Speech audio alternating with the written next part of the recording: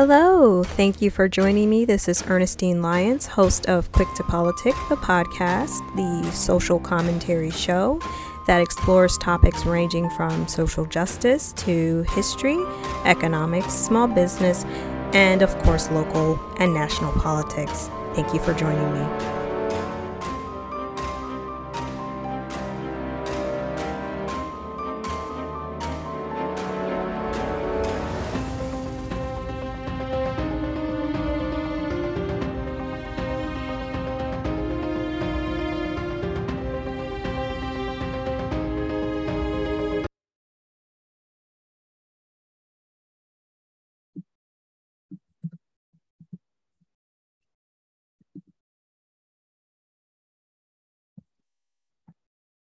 All right, we are now live. Okay. So thank you everyone for joining us out there live on Facebook. My name is Ernestine Lyons, and I am the host of Quick to Politic, the social commentary show that explores history, politics, and all things global meets local. So I have a very esteemed, very special guest here, the host of Authentically Detroit. We have Orlando Bailey, and we have Donna Givens Davidson. So I'm just gonna read a little bit about them respectively, of course. So Donna Givens Davidson is the president and CEO of Eastside Community Network, and she has served in that role since 2016. And has secured more than $2 million in funding for sustainability efforts and all of the community engagement. And she has more than 35 years of nonprofit leadership experience. And then she's also a lecturer at Columbia School of Professional Studies. Did I read that right? When do you have time to sleep? So that's a very busy woman. I'm super excited to have her here on Quick to Politic. And in addition, we have Orlando Bailey, and he is an award-winning journalist, Emmy Award-winning, I believe it is, and is passionate and an advocate for the residents of the city of Detroit and their lived experience. And of course, you've been engaging in the art of storytelling since the days of Cornetta Lane's Dinner for 30s, and that's when I first met you. And he was just a real, treat to be a part of that. And I have to say, you have a real knack for storytelling. I'm a fan of the Authentically Detroit podcast. So tell me a little bit more about yourselves. And we'll start with you, Donna. And then, if I missed anything, Donna and Orlando, please tell us about yourselves. And then tell us a little bit more about the story of Authentically Detroit. Okay. Well, I've been at this for a while. I've got started in the 1980s at a pandemic time when it was HIV/AIDS. I worked in an HIV/AIDS prevention organization that was started health department, and had a real opportunity to work with people from all walks and build synergy around efforts to make change in our community. And I am proud to say that I was part of efforts that kept HIV/AIDS from really exploding in our community like many others. So we had it, lots of people died, but the data around what Detroit was going to like, many more lives were predicted to have been lost. So COVID-19, where we had many more deaths than we should have we did not. And a lot of that had to do with the fact that people worked together to educate and to come up with ways to intervene. So that got me started. I've worked with a number of nonprofits, left for a while and managed charter schools, came back to nonprofits. I actually got my start at Warren Counter Development Coalition, which is the legal name for Eastside Community Network, in 1993. Working with Nikki DeSantis, who is, a great teacher of community development and ways to build power in the community, and Angela Brown Wilson, who is another great leader who now serves as COO. Very passionate about causes, those things where finally the politics of our time have caught up to, I'm finally feeling like I'm in sync with local politics, or at least the young people. Even though I'm far from millennial, I think that I've been trying to fight some of the battles around respectability, around economic justice and social justice, all of my life. And sometimes it feels like you're swimming upstream. But at this point in time in 2022, people are starting to see the impact of a lot of policies that they were blind to in the past, and we're now starting to work on them. And when you talk about When I Sleep, I'm really passionate about these causes, about teaching, about learning, about gathering people together, and about trying to make change where we can, because I continue to believe that there are better ways for us to interact in our communities, and there are better things that we can strive for from a political policy standpoint, but we can't do it if we continue to be blinded to the truth. So I see myself as wanting to speak truth to power at every opportunity. And so I was really fortunate to not only join Eastside Community Network, but to be introduced to Orlando Bailey, who at that time was a community engagement coordinator. And, we just connected. And so Orlando, it's on you. Yeah, I like to say that we know that it takes a village to raise a child, and I am a product of an amazing village, a village of men and women in my family, but also a village of men and women in community. Eastside Community Network is an organization that I literally grew up in. Started in the Youth on the Edge of Greatness program when I was yay high, maybe 11 years old, and they could never get rid of me. And so when I got home from college in 2011 and I needed a job, because I couldn't get a job in broadcasting because the route to that would have been me leaving Detroit to start in a smaller market. And I had no desire whatsoever to leave the city of Detroit. Maggie DeSantis gave me a job and continued on in her role as one of my greatest teachers in the community development sector.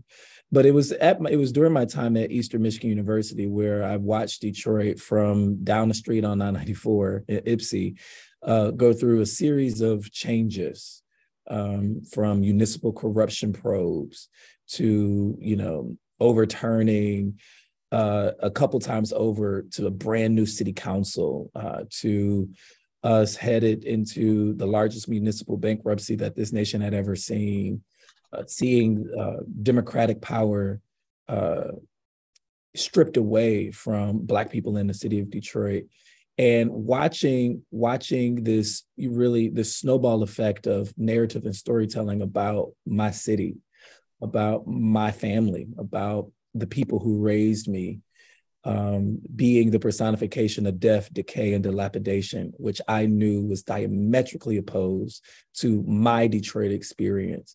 And so as I'm studying journalism at Eastern Michigan University, I began to study the narratives about Detroit and why that was. And even though I came home and worked in community development for 8 years, that skill, that active listening, that framing, that storytelling is something that I employed throughout all of my years there to not only build relationships, but to amplify the voice and expertise of the resident as expertise, not alternative expertise, not professional expertise, but expertise, period. And it was in 2020 where I officially made the switch to the industry of journalism, going to work for bridgedetroit.com. And, the rest is history. But even while still at ECM, Donna let me spread my wings a little bit and, really allowed me to produce the Authentically Detroit podcast, and co-founded it with her in 2019. And we did not know what we were doing. And we did not know that it would become a mainstay when we talk about the discourse in the city of Detroit, right? A teaching tool for anybody who wants to learn about the city of Detroit. I'm constantly hearing, hey, I gave someone your podcast who wants to know more about the city of Detroit. I don't take that lightly. And I also began at, Donna's encouragement and support, convening people to have critical conversations about cities with the Urban Consulate. And so really, coming into my own there and being able to blossom afterward. But it is a result of amazing teaching and mentorship, first of Maggie DeSantis, but then Donna Givens Davidson. She was my CEO, but she was my mentor. She was still one of my greatest teachers. And now I'm super privileged that I'm able to call her my friend and colleague. So, Orlando and I used to talk a lot. I talk a lot anyway about politics. And, so we talk a lot about what was going on in the community. And there's so many things that we wish people knew, right? The organization used to have the Pipeline newspaper, this great big picture, to actually ship our newspaper overseas and have them print them here and pass it on to the community so that we could inform the community, so that we could help to shape the narrative around some of these stories. And all the news was not coming from these, commercial news stations. Before I got to EC in the Pipeline, sort of people stopped reading newspapers as much. The cost was too high. And the question was, how do we communicate now? And we thought podcasting, right? What if we had a podcast? Might also earlier a year maybe before I started these tours. I just wanted to say that you're breaking up just a little bit, Donna. But I think that, in the meantime, you definitely hit a very good point about, and you guys chose the perfect time to launch the podcast in 2019, so that it was, there once folks needed it during the pandemic when we couldn't gather to have those conversations like, at the Urban Consulate. And I just wanted to interject and say that, it's just like a perfect timing for those conversations. Yeah, it really was. But, we really just wanted to communicate. I'm sorry, I turned off my photo. Hopefully that improves the quality. Yes. But, we really just wanted to communicate public, right? We really just had some conversations we wanted to share with the people in our community. And we thought, let's talk about the kinds of issues we talk about in the conference room, water cooler conversations for us. And some people might be like, water cooler conversations? That's what you all talk about around the water cooler? No Real Housewives. Yeah, that's what we're into. Like, let's talk about this issue. They were conference room conversations because we would be in that conference room for hours. For hours, right? And then we just, and so over the years, I've been on many people's shows. I've been on Let It Rip. I've been on late Steve Hood used to have a number of shows. Whenever was on those shows, people would say, you should have your own show. I was on 10 a.m., a few times. You should have your own show. But I was never really interested in working for that kind of media. The idea of the podcast was sort of liberating because we could speak our truth and not have to worry about other people really controlling the narrative and selling to advertisers and all that kind of stuff that kinds of censors you, and it says, oh, well, you can't say that because our sponsors or because our advertisers, and the station won't like that. Exactly. And so we really wanted to be free, and we wanted to talk to interesting people, some of the interesting people we talk to all of the time, and let other people hear about it. I think there's nothing more true than the fact that we were completely shocked when we found out that funding, and we found out people who work for the city of Detroit were listening and actually liking our show. In Scotland reached out to me a couple of years ago and said, hey, we listened to you all the time, suggesting things to me. I'm like, what is going on? One of our friends, there was somebody from France who was listening. And so you Google, you see Detroit, and he comes before every letter in the alphabet. So maybe that helps. But we started getting a following. No, I think it's authentic conversation. And honestly, like, as a fan of the show, right after like the primary election, which, I couldn't wait to hear your hot take on it. And, of course, that's going to be one of the questions that comes up tonight, too. I kind of want to know what you guys, think how the election's going to go, and thoughts on all of that. And, but it's just like, it's where people want to head to find out what the real conversation is and what real Detroiters think, because, Orlando kind of touched on something where, it's about engaging the people, and it's about including the people of Detroit in these conversations. And I've been around a lot of tables and at the sitting at the table and having these conversations with, leadership and leaders in Detroit, and fancy people sitting around trying to figure out what is the future of Detroit's workforce, what is the future of Detroit's, economic development. And, you can't necessarily prescribe solutions without engaging the people and having these direct conversations with community leaders who are on the ground doing the work. And so, I really commend you guys for, I mean, like, I can't say it any other way, have an authentic Detroit conversation with people that really are doing the work. Who better to, advise on how to solve issues and problems than the residents and the people who are directly experiencing the issue, the problem, the inequity. Oh my gosh, they have ideas. And it's a shocker to so many people within the chambers of power. And so even with how ECN's work is structured, especially when we talk about the Lower East Side Action Plan Coalition, all of that work is completely resident driven, right? When we talk about thinking about the future directions of neighborhoods and what we want our neighborhoods to be, we arm residents with the information needed to make intelligent decisions. And guess what? They make amazing decisions. The boards and the steering committees and the subcommittees of the LEAP Coalition are all chaired and convened by residents, right?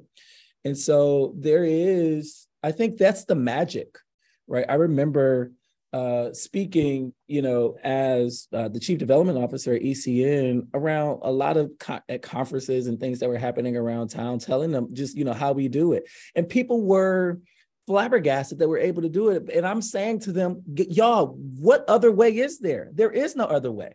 But I think almost all the conversations about Detroit, this helps. I moved to another room, come from a deficit standpoint, right? What's wrong with Detroit? What's wrong with these people? Why don't they get job training?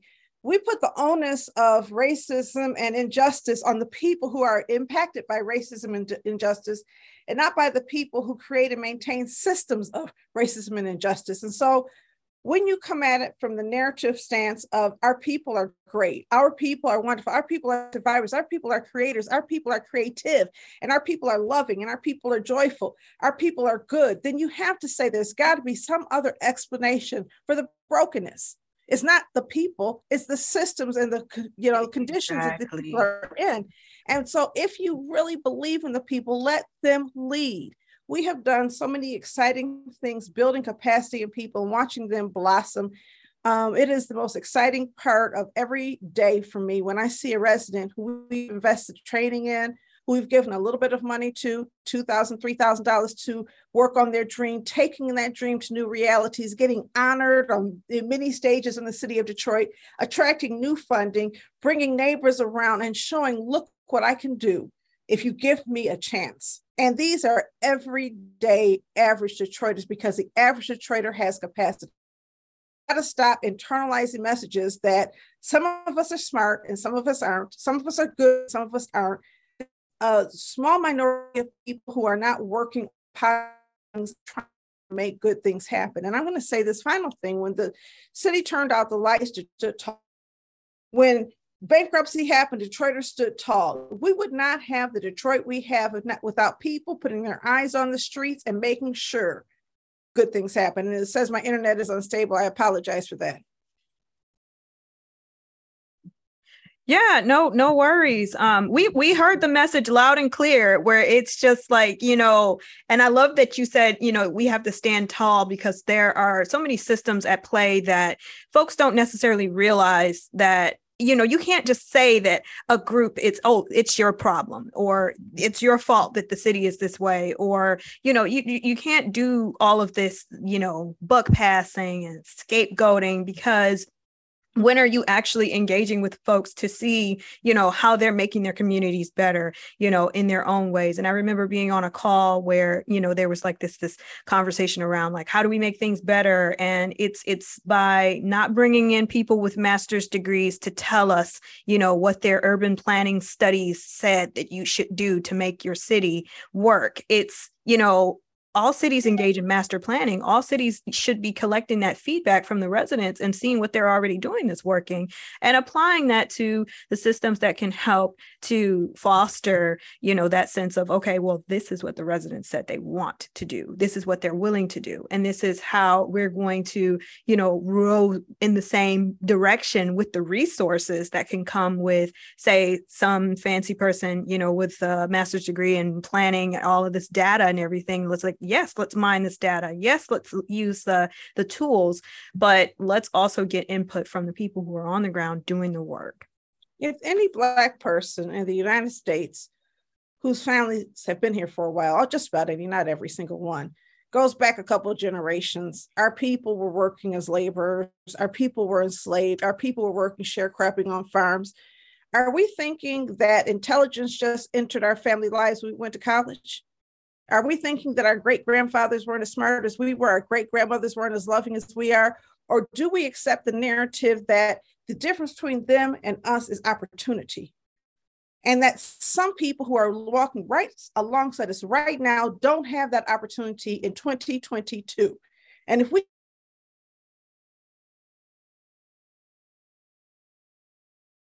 It looks like Donna has her internet connection may be a little spotty, but I think I can finish the point for her because her internet went out, and it is an assault to our ancestors, right? To say that we have come into knowledge and we have come into expertise because we have a piece of paper that says we have a degree or some sort of traditional academic expertise.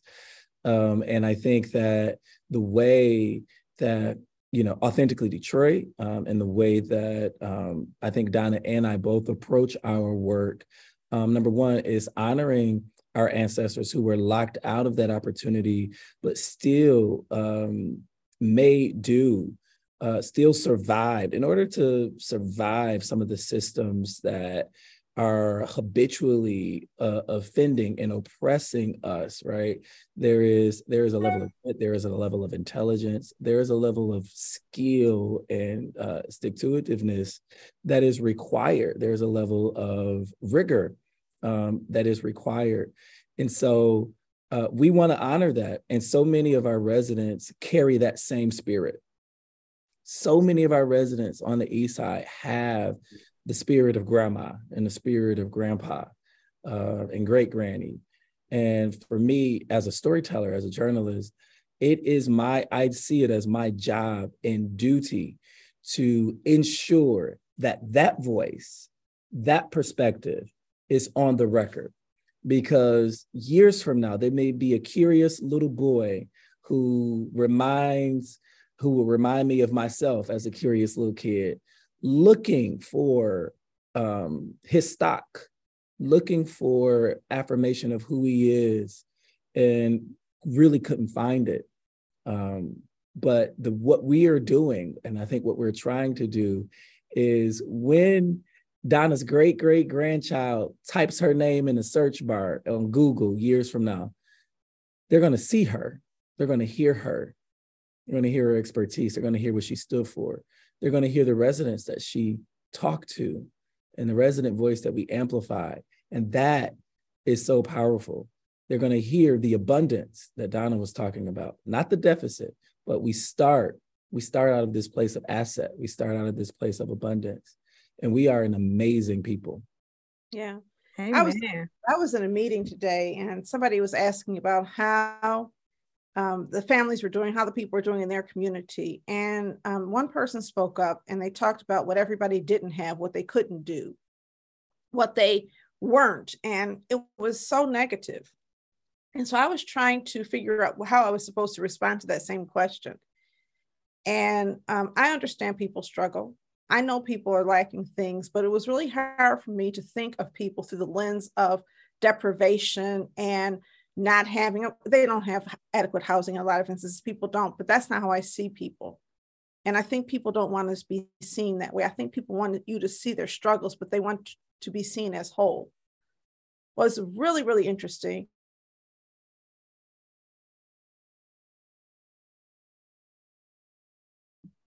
Did we lose you?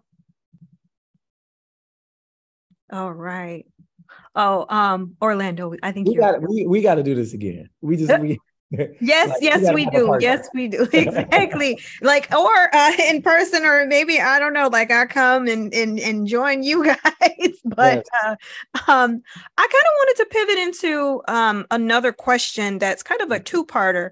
So I know that one of the folks who was super excited and saw you guys were going to be on Quick to Politic and was like, oh, my favorite people from Authentically Detroit.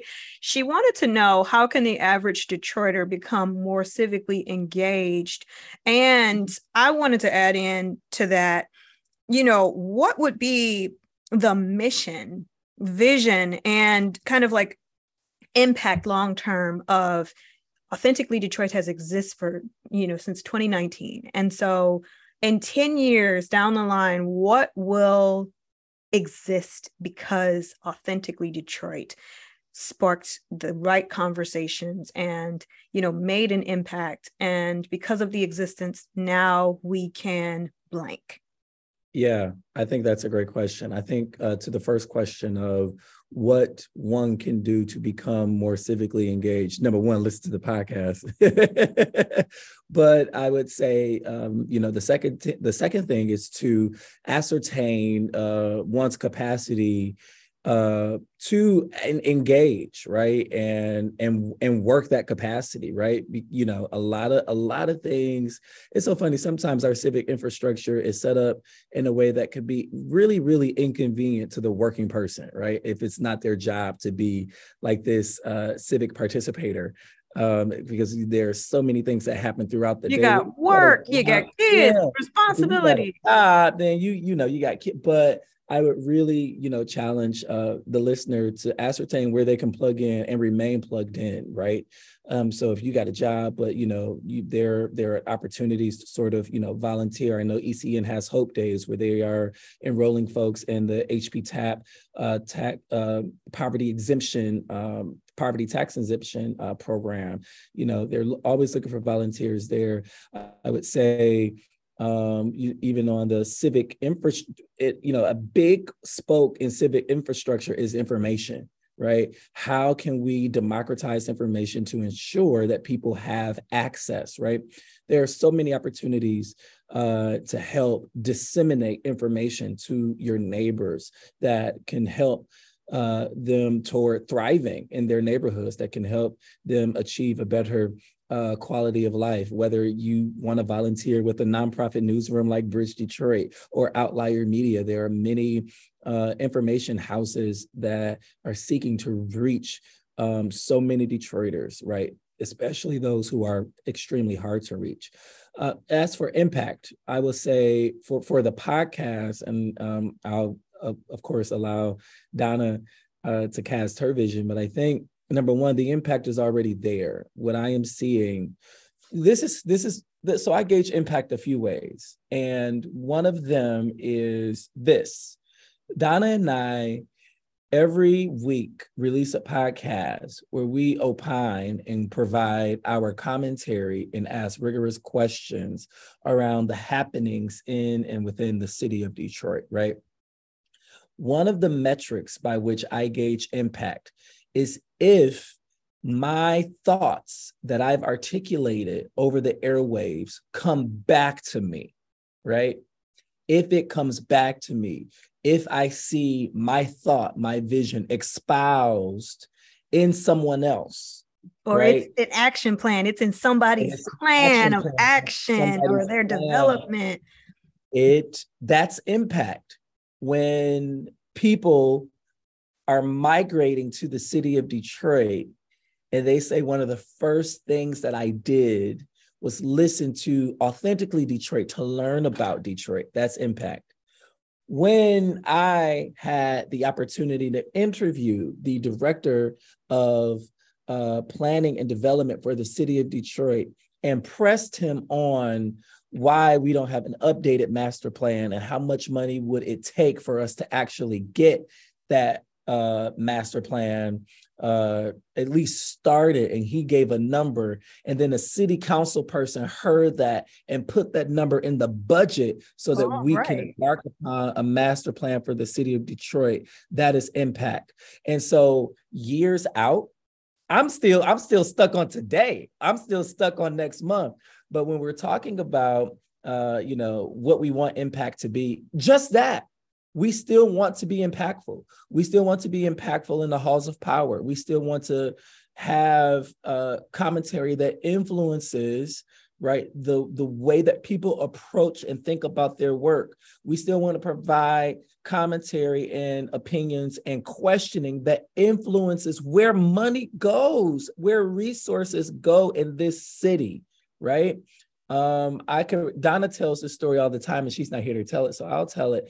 When Kresge Foundation first launched its Kresge Innovative Project money, right? And it was going to organizations like ECN and organizations like Jefferson East Inc., really, really established nonprofit organizations that had multiple buckets of funding from different funders. But I was seeing work on part of grassroots organizations and residents that really desperately could use that money and wasn't getting it. And so I told Brian Hogle at the Kresge Foundation, hey, you need to figure out how to open this up and democratize it, because there are so many people doing the work who ain't getting funded or recognized.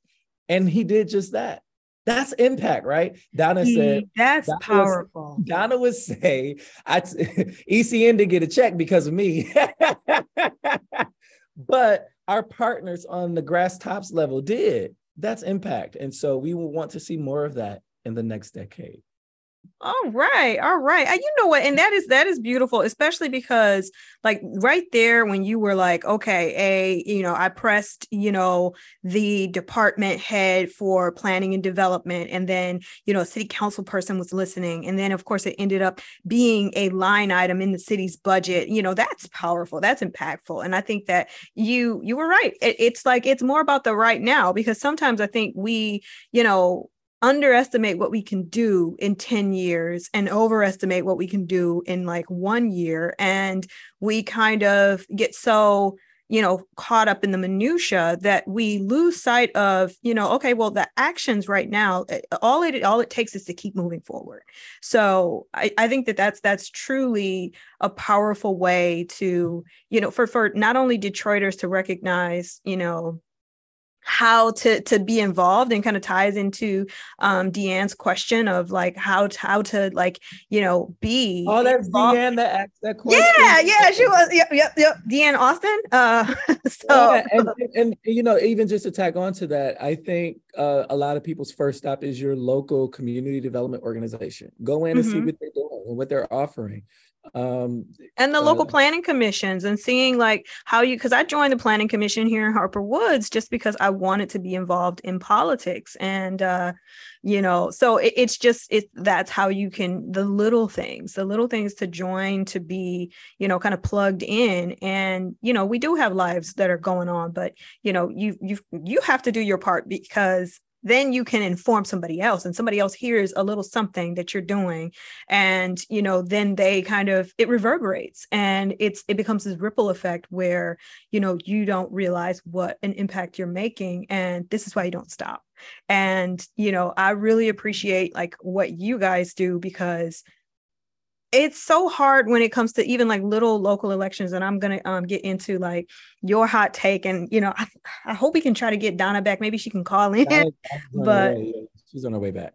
Okay. Awesome. Because I want to know like a hot take on the election. And that was the one place like I knew I wasn't going to be able to find it on the news. I knew I wasn't going to be able to find, especially talking about, state rep races, talking about state house races. People were going to talk about Congress and things like that, but not even to the degree where it's, just unfiltered, and you guys had a guest after, her name escapes me, but, and, she was so, opinionated about what happened with, the race between like Portia and Adam and Shree, and, that not a lot of folks are happy with the outcome, of that election, no matter what side you were batting for.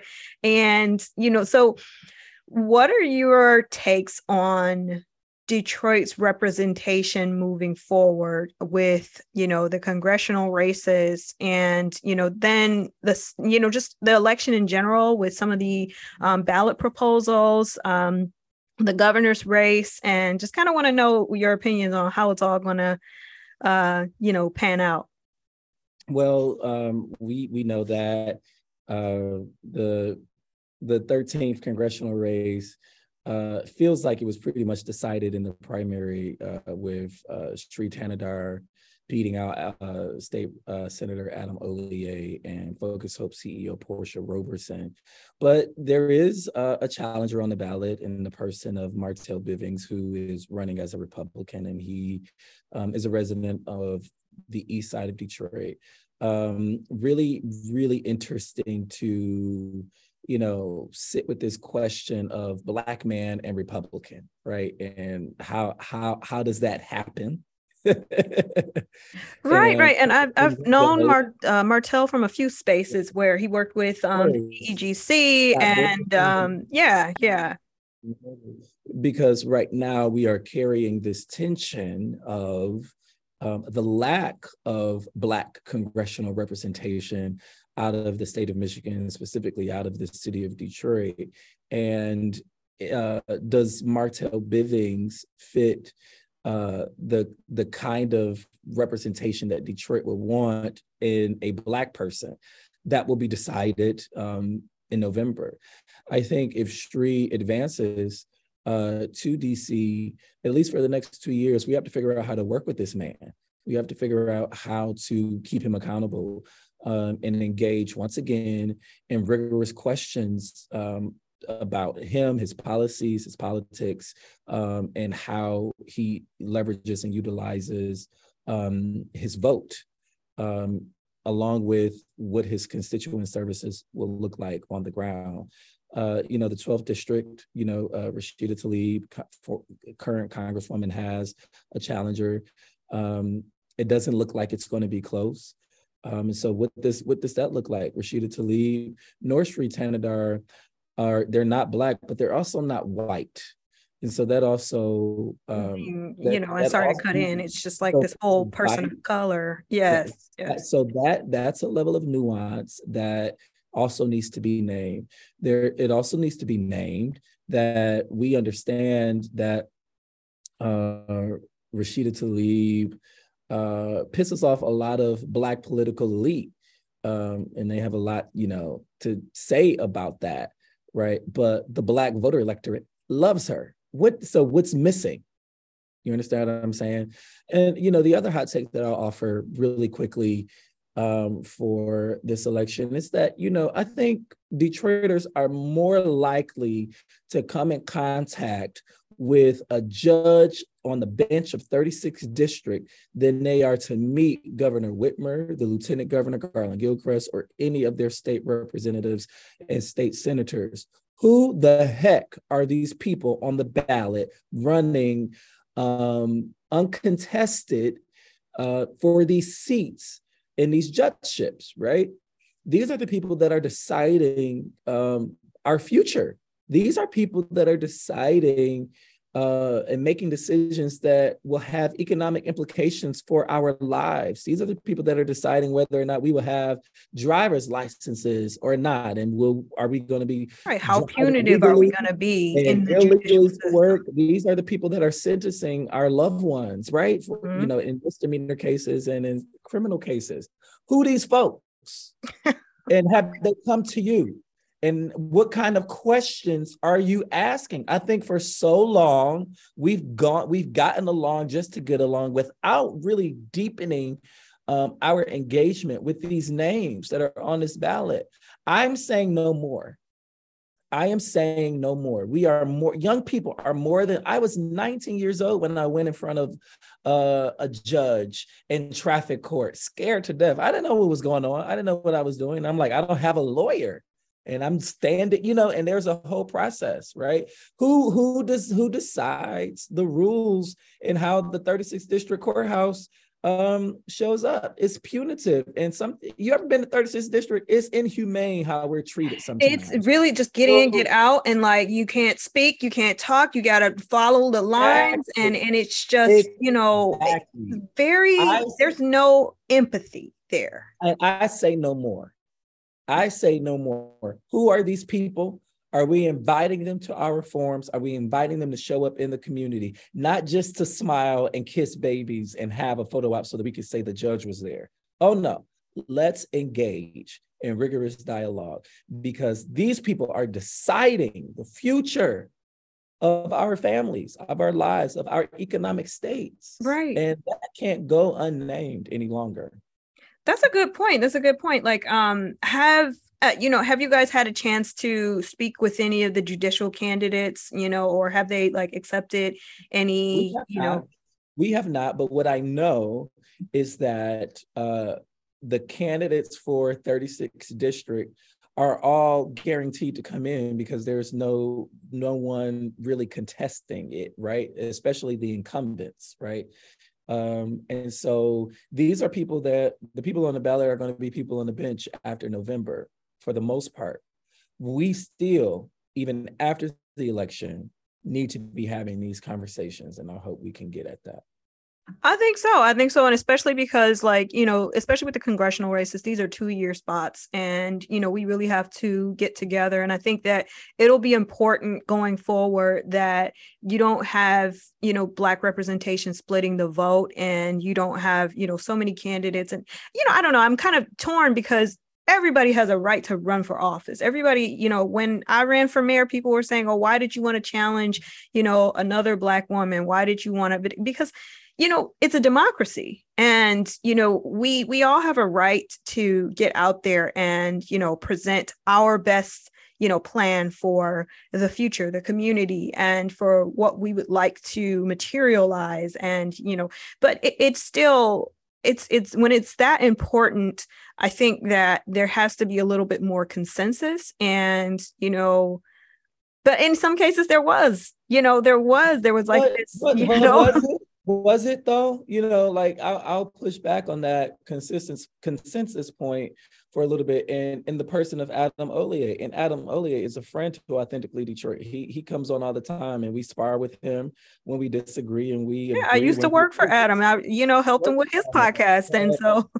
To what end does a Warren Evans reserve the right to yield political influence and say this is the guy we picked without, you know, in my opinion, you know, real democratic and representative representation in that group that was majority men, right?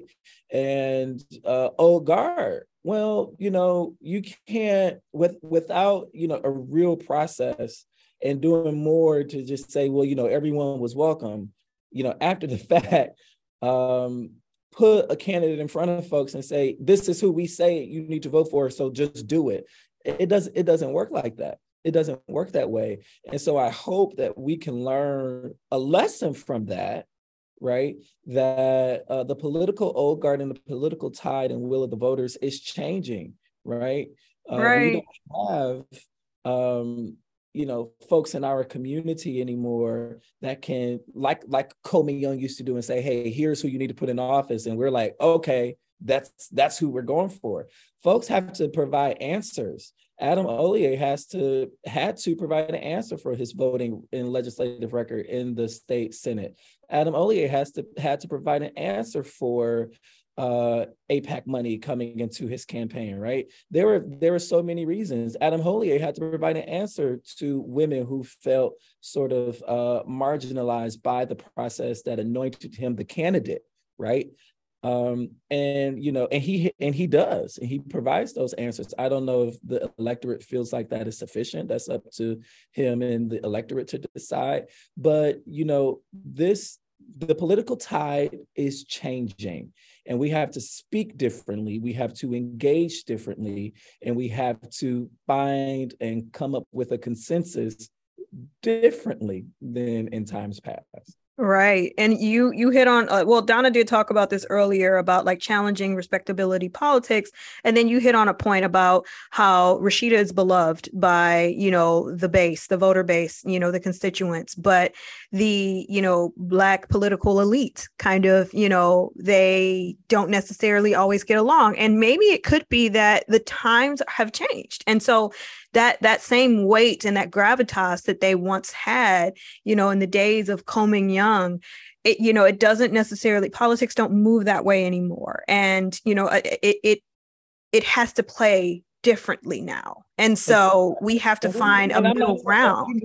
And we need Black representation. I'm not saying that we don't need it. Right.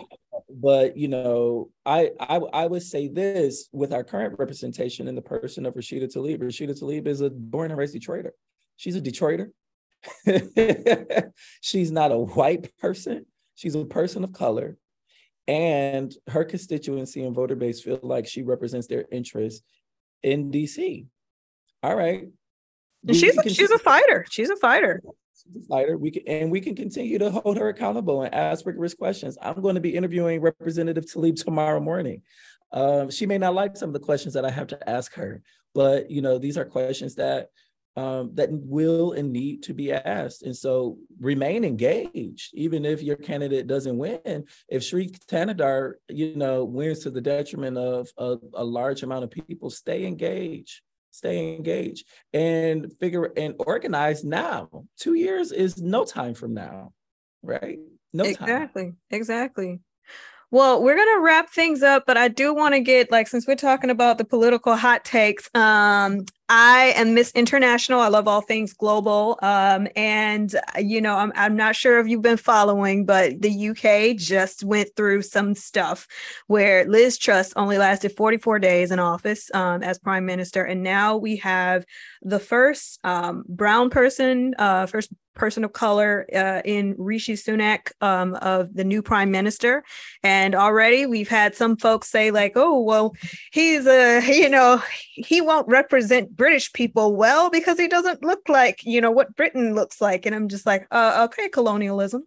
Now you know how it feels. But I just want to know, what are your thoughts on the state of the UK? They're dealing with a lot of, energy issues. They're dealing with, they're really feeling the impact of Brexit. So what are your thoughts on the recent developments there? Well, they're feeling the impact of Brexit because they continue to elect, these really, on the political spectrum, right-wing, political leaders who are polarizing and make what I feel sometimes could, decisions that are detrimental to the people on the ground in the UK.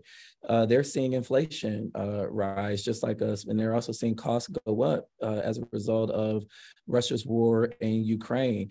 Rishi Sunak is of that same, conservative right-wing stock. Right. And so I don't know what will happen. We'll have to see what happens. We saw Liz Truss fire her Treasury Secretary over there that made the economy spiral in a really rapid pace. The budget that she presented was one that worried a lot of folks within the parliament over there. And so for me, it's to be continued. I am watching it closely. I'm also an international nerd. I don't know if you know this, but I am a Marshall Memorial fellow alum with the German Marshall Fund of the United States. And so I'm all about really? Wow. Transatlantic relationship strengthening and keeping in touch with what is happening over there. As far as I'm concerned right now, the only conversation that I'm hearing about Rishi Sunak is not one about his policies and what he would do, but one about his Indian heritage and one about his looks. They think he's attractive. All right. So once we get past that, what you gonna do? Right. It's not about like, oh, well, this and that. And even sometimes, representation does matter, but like, Absolutely. once you get past that symbolicness of you being the first, it's still, you have a job. You have a job to do. And, that's important. We, need folks to step up, and they can't just, rest on their laurels and be like, I'm the first. It's fractured over there. So he's going to have to figure out how to unite the party, because the Conservative Party is severely fractured over there. And I cannot wait to see what comes out of 10 Downing Street. Right. Well, I want to thank you so much for your hot take on the UK politics. And I'm so excited that I could nerd out with somebody else on this. So I'm just like so interested to see like what's going on, and like so much turmoil and change in such a short period of time. And this giant is just going through so much. But yes, thank you for, engaging in the conversation. And I know that I wanted to kind of talk a little bit more about, intergenerational conversations, and, just kind of talking about like, I believe Donna is in the, Gen X generation, and you're a millennial. The last of the boomers. Oh, really? Oh, okay. Yeah, she barely made it. Barely made it into like, okay. All right. So she's Gen X adjacent boomer. Okay. But no, I kind of wanted to talk about that because I think it's important, to really start to focus also on, Gen Z rising. They're entering in the workforce. They're in their 20s now. And, those are important conversations, but we're definitely going to have part 2. So I want to thank you and Donna for being on the show, and thank you all, the viewers out there for tuning in on Facebook and for watching this on YouTube as well. In addition, thank you for all the listeners out there for the Quick to Politic podcast. And I want to say good night to everyone, and thank you so much. And the live is ended. All right. And thank you, YouTube. And remember to like, comment, and subscribe. In addition to listening to Authentically Detroit, tell us where we can find you guys. So you can find us anywhere you get your podcasts: Apple Podcasts, Google Podcasts, Spotify, TuneIn, all of the places. Awesome. And I'm going to make sure that we get that in the live on Facebook and everything. So thank you all for tuning in. And this has been a wonderful episode. Thank you guys so much, from Authentically Detroit to Quick to Politic. And thank you guys so much for being my guests. And have a great night.